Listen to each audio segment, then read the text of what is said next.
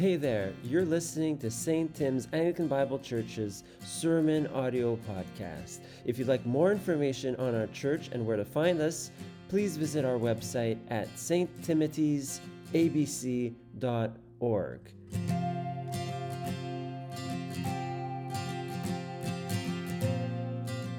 So today we'll be focusing on everybody's favorite book of the Bible, namely Leviticus. I mean, who here loves Leviticus? I mean, who doesn't, right? Today I want to more specifically meditate on the topic of worship and draw a parallel between worship in the Old Covenant and in the New Covenant worship. Here we are every week. We come together on the Lord's Day to worship. Yet, we don't stop very often to think about what we do and why we're doing it. I think we can all agree if we call ourselves St. Timothy Anglican Bible Church, we should make sure that our worship is rooted in the Bible. Once one of my Reformed Presbyterians said, because we're a fallen creature, the number one thing that we're most inclined to corrupt is worship. And I think he's got a really good point.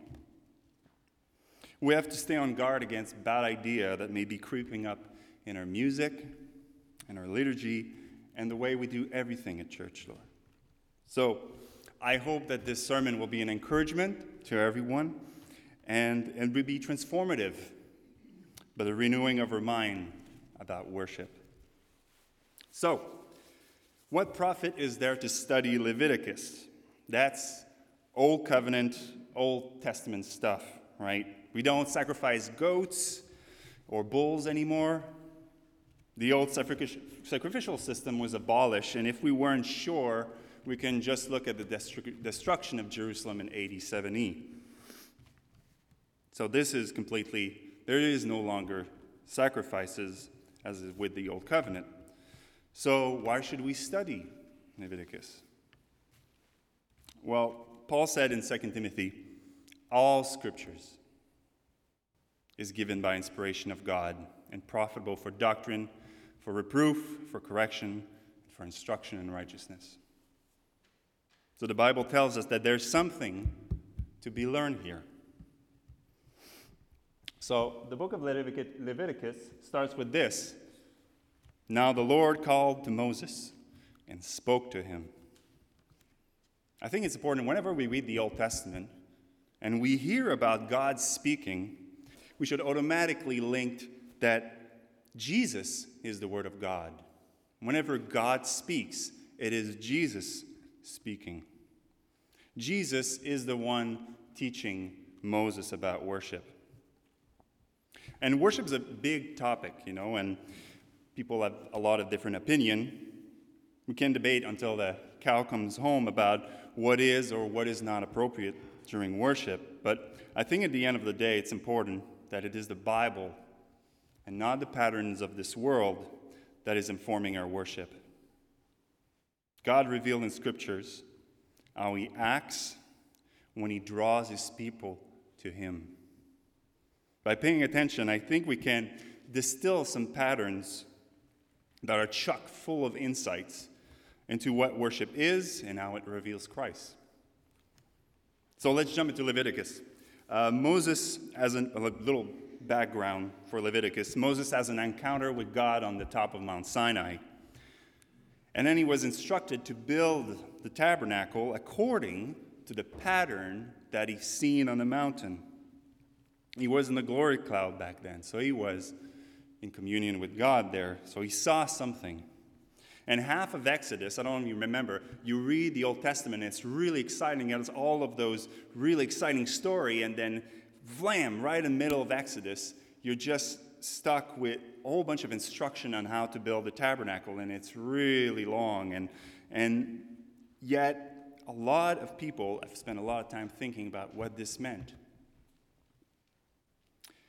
And one of the big insight is that tabernacle is in a way a little portable Mount Sinai that is going to follow Israel in the wilderness. Now, in the context of the beginning of Leviticus is that the building is built, everything is finished, right? But they can't yet come in. The tabernacle has to be consecrated by God first. And Leviticus 9 showcases the inaugural sacrifices. We have a brand new altar, brand new tent, brand new everything. And it's about to get bloody. Now, in Leviticus 9, there's a sixfold pattern of worship that we're going to quickly go over. And the patterns is call to worship, sin offering, ascension offering, tribute offering, peace offering, and blessing. So each step of those are in order. So every step of this pattern, they draw closer and closer to the tent of meeting, where the Holy of Holies is, where God dwells. So there's a geographical progression from outside the camp into inside the tabernacle. And there's an order and a rhythm to that pattern. So let's go through them really quickly and study them afterward in the light of Christ in our worship. So that's the first pattern. So they brought what Moses commanded before the tabernacle of meeting, and all the congregation drew near and stood before the Lord. Then Moses said, "This is the thing which the Lord commanded you to do, and the glory of the Lord will appear to you." So that's the first pattern. God calls his people to himself. It's not Israel inviting themselves into God's presence. Moses was instructed by God to invite people to draw near to him. Makes sense. We're creatures, and creatures don't invite themselves into God's presence. Now the second, once people have entered, they drew near, this is the first thing they do. And Aaron took the goat, which was the sin offering for the people, and killed it, and offered it for sin. It's the second pattern of worship, dealing with sin. A goat is slain for the sin of the people. When they do that, they have the people laying their hands on the goat. And the laying down of hands in the Old Testament and New Testament is a form of transfer of identity. So whatever is happening to the goat is what is happening to the worshiper. Symbolically, of course. This offering for sin is a way to communicate that one has to die to sin before coming into the presence of God. It's like wiping your feet at the door. You don't get to directly walk into the kitchen with your muddy boots on, right? So we see it all over the Bible. Whenever a prophet comes into the presence of God, they fall on their face with repentance. Listen to what Isaiah 6 says whenever he's caught into the Lord's presence unprepared. "Woe to me," I cried, "I'm ruined, for I'm a man of unclean lips, and I live among a people of unclean lips, and my eyes have seen the King, the Lord Almighty." So once sin is dealt with in the sin offering, Israel can move closer and participate into the burnt offering. So, the burnt offering in Leviticus 9 says, "Then he slaughtered the burnt offering. His son handed him the blood, and he splashed it over the sides of the altar." So this is the third pattern of worship. Ascension. And this is where the translation of the Bible is a little bit misleading, because we translate it as burnt offering. But in Hebrew, the word for burnt offering is olah. And holah in Hebrew means that which rises up, in smoke in this case. We say burnt offering because this is what happens. What happens is that the animal is cut open with a sword, washed, and then burnt into smoke. Well, what's the point of that? Well, you need a visual. Look here. If we keep the simple principle that the animal is representing the worshiper, where does the smoke go? It rises to become one with the glory cloud. So the animal is becoming one with God, which represents Israel. Once that's done, Israel can now move even closer to the tabernacle with the tribute offering. So, with the tribute offering, when anyone offers a grain offering to the Lord, his offering shall be a fine flour, and he shall pour oil in it and put frankincense on it. This is the fourth pattern. They offer the fruit of their labor. Here's the movement. The worshiper drew near, they die to sin, they ascend in God's presence, and then what's the next logical step? You bring a gift. You bring a gift to God whenever you come into his presence. So Israel brings a gift. And what's different about this offering is it actually has been worked on, right? It's fine flour. It's oil. And later on in Joshua, they say, whenever you come into the land and you have a little bit of rest, bring in the wine into that offering. So all of those are products of culture. And finally, once that's done, Israel can draw even closer to partake of the peace offering. So, I didn't find any representation of peace offering on Google Images, but I took this one here. And this is the fifth pattern. It's a meal with God, right? Shalem, the Hebrew word, is plural, which means an abundance of it. And it's tied to fellowship, to friendship, to communion. It's a joyful celebration. And it's the only offering that is eaten. A part is given to the people, a part is waved before the Lord, and another one for the priesthood. This is to reproduce what's happening on Exodus 24 on the top of Mount Sinai. Then Moses went up, also Aaron, Nadab, and Abihu, and 70 of the elders of Israel, and they saw the God of Israel, and there was under his feet, as it were, a paved work of sapphire stone, and it was like the very heaven in its clarity. But on the noble of the children of Israel he did not lay his hand, and they saw God, and they ate and drank. So now that they had a meal with God and were celebrating, it was time to be sent out. And this is the last pattern of Leviticus 9. Then Aaron lifted up his hand towards the people, blessed them, and came down from offering the sin offering, the burnt offering, and the peace offering. And Moses and Aaron went into the tabernacle in meeting and came out and blessed the people. Now this one is the Aaronic blessing found in number 6, which says, "The Lord bless you and keep you. The Lord makes his face shine upon you and be gracious to you.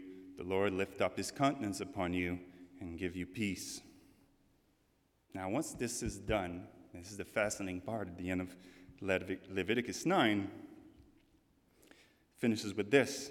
Then the glory of the Lord appeared to all people, and fire came down from heaven before the Lord and consumed the burnt offering and the fat on the altar. When all the people saw it, they shouted and fell on their face. Fire falls upon the fully consecrated altar. This one should make your wheel spin a little bit. Where have we seen this later on? So, here's what is presented in the book of Leviticus, starting from outside. People draw near. The people are called by God. They die to sin, ascend into God's presence, offer the works of their hand, and have a meal with God, and then set out into the world.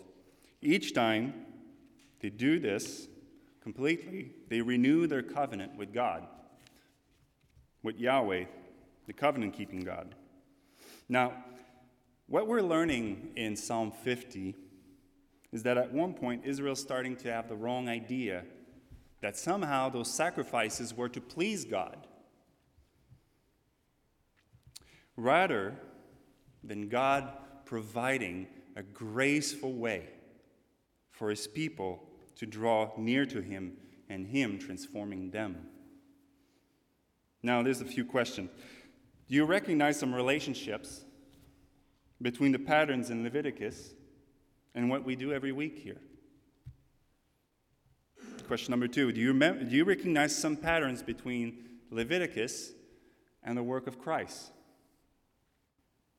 So I think the book of Hebrew is really the key to really unlock what it really means for us as Christians, and how the new covenant is built on this old covenant but brings it to a whole new level.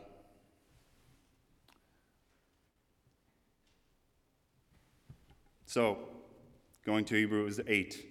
Now, this is the main point of the things we're saying. We have such a high priest who is seated at the right hand of the throne of the majesty in heaven, a minister of the sanctuary and of the true tabernacle, which the Lord erected and not man. Jesus, a real man with a real body, is now in heaven. He is our high priest, ministering for us in the sanctuary and the true tabernacle. Jesus is the high priest of our worship. Note here that the word minister in Hebrew here is liturgia. Jesus is liturgizing in heaven. He's like the ultimate worship leader. And he's the only mediator between God and man. And if we move on with Hebrews 8, for every high priest is appointed to offer both gifts and sacrifices. Therefore, it is necessary that this one also have something to offer. For if he were on earth, he would not be a priest, since there are priests who offer the gifts according to the law, who serves the copy and shadow of the heavenly things. As Moses was definitely instructed when he was about to make the tabernacle, for he said, "See that you make all things according to the pattern shown you on the mountain." So, what does this mean? Jesus is in heaven directing the liturgy for us right now. He entered into the Holy of Holies by bearing his own blood, and now intercedes for all humanity to the Father. What does it look like up there? Well, Moses was instructed to build the tabernacle according to the patterns you've seen up there. So the tabernacle in Leviticus is like a hint, it's like a clue as to what the real thing looks like. Now is the question, where are we, Saint Timothy, when we worship? And where is Jesus? Are we living in a two-story universe? Jesus is up there somewhere in heaven, and we're down here? Is heaven a place we only go when we die? Here's what Hebrews 12 says. "But you have come to Mount Zion and to the city of the living God, the heavenly Jerusalem, to an innumerable company of angels, to the general assembly and church of the firstborn who are registered in heaven. And also, let us therefore come boldly to the throne of grace, that we may obtain mercy and find grace to help in time of needs." So here, whenever we say, "The Lord is here," and the congregation responds,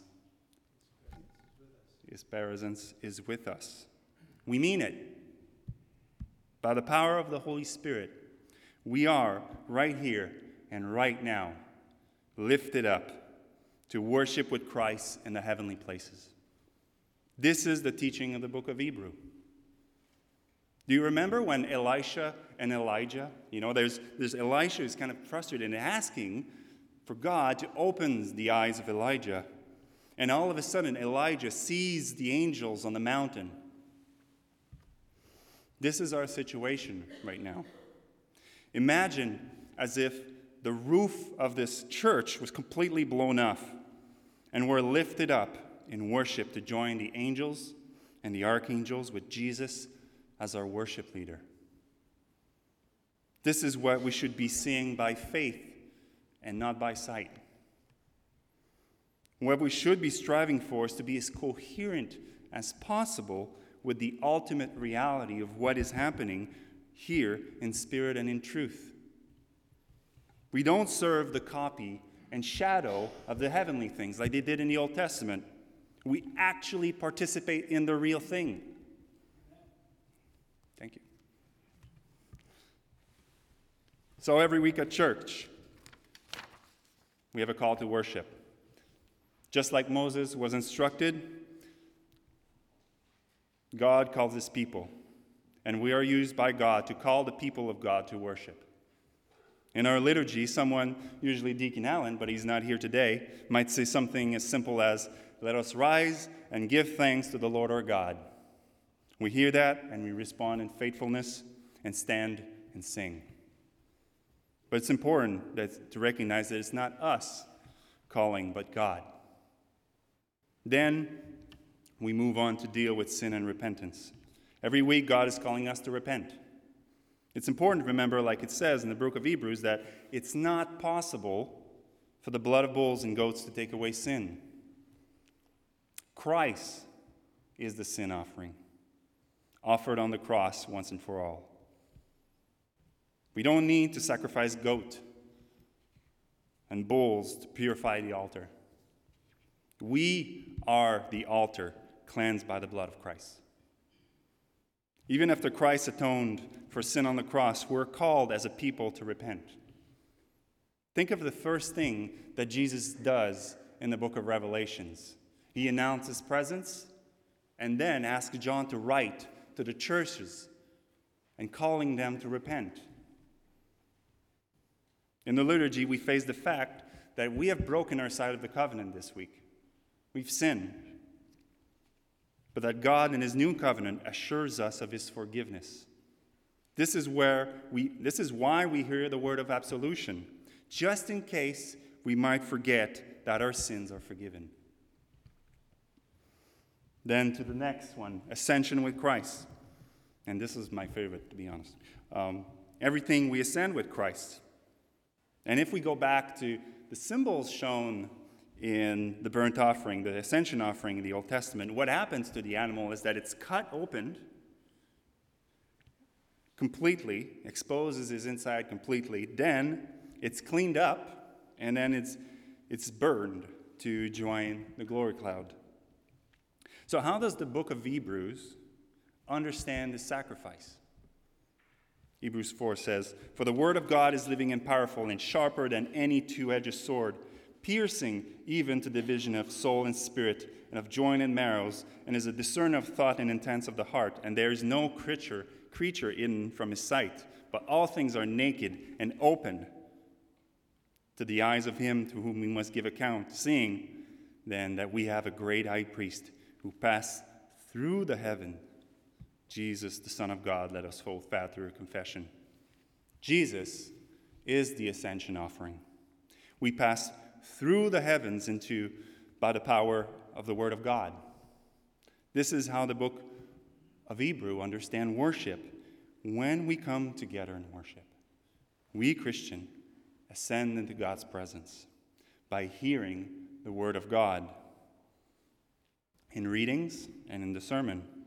The word cut through the hearts opens us up, cleanses us, and rises us up into his presence. Hearing the word is our consecration. It is not us doing it. It is God doing it to us. Here again, Revelation connecting Jesus with the sword. He had in his right hand 7 stars. Out of his mouth went a sharp two-edged sword, and his countenance was like the sun shining in its strength. Finally, a meal with God. Every week we have a meal with God. The peace offering is a foreshadowing of the Lord's Supper. Christ is the peace offering that we partake in every week in the Lord's Supper. Jesus took bread, and when he had given thanks, he broke it and gave it to his disciples, saying, "Take and eat. This is my body. Do this in remembrance of me." And that's where Leviticus is really interesting. The animal was broken and shared among the people to eat in a celebratory meal. The blood was then used to purify the altar and renew the covenant with God. And then he took the cup and gave thanks and gave it to them, saying, "Drink from it, all of you, For this is my blood of the new covenant, which is shed for many for the remission of sins. But I say to you, I will not drink of this fruit of the vine from now on until the day when I drink it new with you in my Father's kingdom." In worship, through the Spirit, Jesus is sharing a meal with us. We're with him right now in his Father's kingdom. Finally, the Great Commission. Now being the celebration with Christ in heaven, we might be tempted to want to stay here. Reminds me of Peter on the Mount of Transfiguration. He's like, "It's good to be here. Let us put some tents and stay." But Jesus ends up sending the apostle out into the world because they're demon-possessed children at the base of the mountain. In our liturgy, we always finish with a blessing and a commission. God sends us out into the world after a meeting with him. Now go in peace to love and serve the Lord. Now I know that I covered a lot and it's an earful, but promise me I could keep going. But let's wrap it up. I want to remind everyone of the main points of this sermon. Christ is the fulfillment of the Old Covenant worship. The Lord's service is God's service to us. And our response is a sacrifice of praise and thanksgiving. In worship, we're brought with Christ through the Spirit in the presence of God the Father. Every week, it is the triune God that calls us, assures us of our forgiveness, feeds us, and commissions us. Let us pray. Lord Jesus Christ, Son of God, hear our prayer, Lord. Help us whenever we come to worship you in spirit and in truth. That whenever we lift up your name, Lord, that we do not in vain, but do it with all of our hearts, mind, soul, and strength. Lord, may your kingdom come on earth as it is in heaven. Amen.